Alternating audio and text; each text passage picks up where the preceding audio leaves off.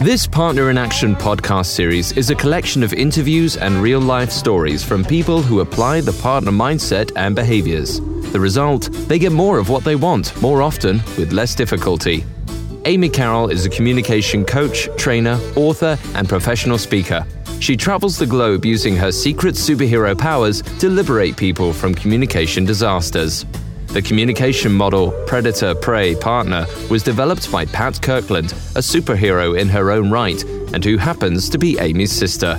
You can find out more at Amy's website, carolcoaching.com, and patkirklandleadership.com.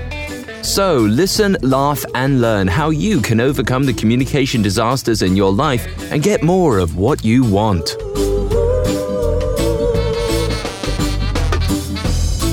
In this world where wrinkles are smoothed out, lips and bottoms plumped up, and aging's frowned upon, I decided to lean into the changes my body was experiencing by embracing my significantly gray hair.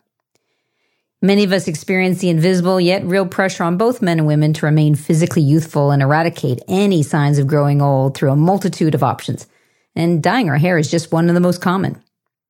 Although I had been unhappy for a long time about the chemicals I'd been using and putting into my body during these monthly visits to my lovely hairdresser, Jennifer, that didn't seem to be enough to convince me to take the plunge.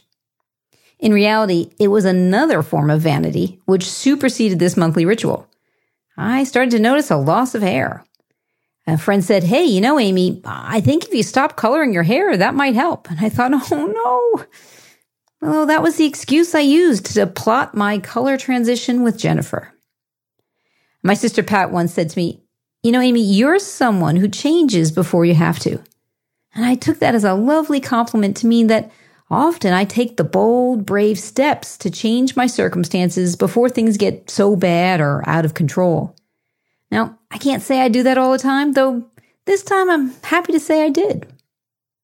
Here's my invitation to you this holiday season.